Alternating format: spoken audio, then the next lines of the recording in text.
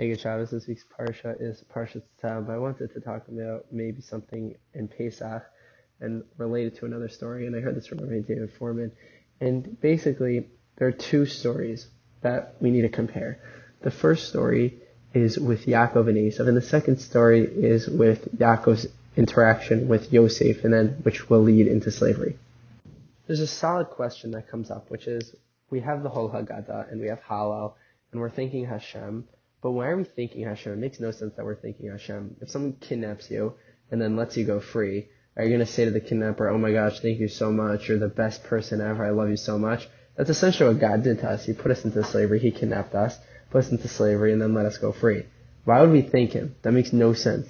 If anything, it's just neutral. Okay, put me into slavery and you let me go. If anything, it was just a waste of my time, a waste of my efforts, an expulsion of energy that just didn't need to happen. So why are we thanking God? To see this answer, let's look at the Yaakov and Esav story. This is going to be called the Goats in Coats 1. Goats in Coats 1 is where Yaakov brings lamb to his father, and he says, here's some meat, can you give me the bracha?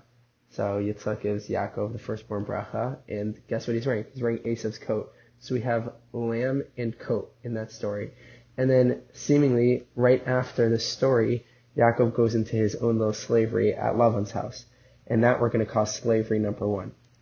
Now, slavery number 1, Yaakov may have thought was the real slavery. He goes into Lavan's house for 21 years, and it's this brutal 21 years, working for Leah and working for Rachel, and it's 21 years. So it wasn't 210 years like we saw by Mitzrayim, but maybe Yaakov thought that this was the slavery, this was it.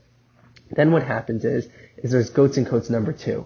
Goats in Coats number 2 is where the brothers bring a coat with blood on it from a lamb, which was obviously Yosef's coat. And they say that Yosef is dead. And then slavery number 2 starts immediately after Goats in Coats number 1, which is obviously Mitzrayim, which is the slavery that we all know today. And basically, what the point is that these two stories are interconnected. The connection between these two stories is that there's a goat and there's a coat. 21 years, 210 years. And these coats and goats are so interconnected that it shows us why we thank Hashem. The entire purpose of the Korban Pesach, the entire purpose of Pesach in general, is to redeem these qualities in which our ancestors failed at doing. Yaakov tricked Yitzchak for the eldest brother. He tricked his oldest brother into getting the Bechor. The other brothers, they tricked Yaakov into getting the Bechor. Because Yosef was really supposed to be that chosen one. Yosef was the oldest one of Rachel, his favorite wife. Our most unredeeming quality is that we trick people to get the Bechor. That is what we are as Jews essentially up until this point. And when we go into slavery, that kind of redeems that entire purpose of what we were doing at that point. And Hashem says, I'm going to take you out and I'm going to redeem you. V'ga'alti. I'm going to choose you and redeem you as my firstborns. Your worst quality is that you've been taking firstborn rights throughout history. But now you're going to be my firstborns. I'm going to take that bad quality of yours and I'm going to make it into a good thing. And we see that throughout the Pesach. By the Pesach offering, it says that it's mechaset nefesh. It has to cover your soul. That the Pesach has to cover your soul. It's such a weird lashon. Why did the Torah have to write that? And the answer is because that's also what it wrote by the covering of the blood. When the brothers covered the coat with blood, it uses the same lashon. And number 2 is that it says that it was kvasim or yizim you could use for the Korban Pesach. Is it kvasim or is it yizim? Do I have to use sheep or do I have to use lamb? Which one is it? It seems like sheep are getting confused with lambs, just like by the Yosef story where the lamb pretended to be Yosef. Seemingly we could see from here that the lamb becomes Yosef. And let's take this point a little further.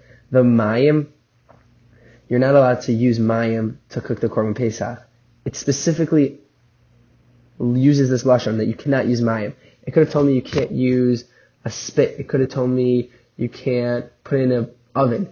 It says you have to roast it without water. Why does it have to mention that I can't use water? The answer is because Yosef was thrown into a pit without water. Also, maror. We have maror with it because of the bitter cry that Yaakov let out.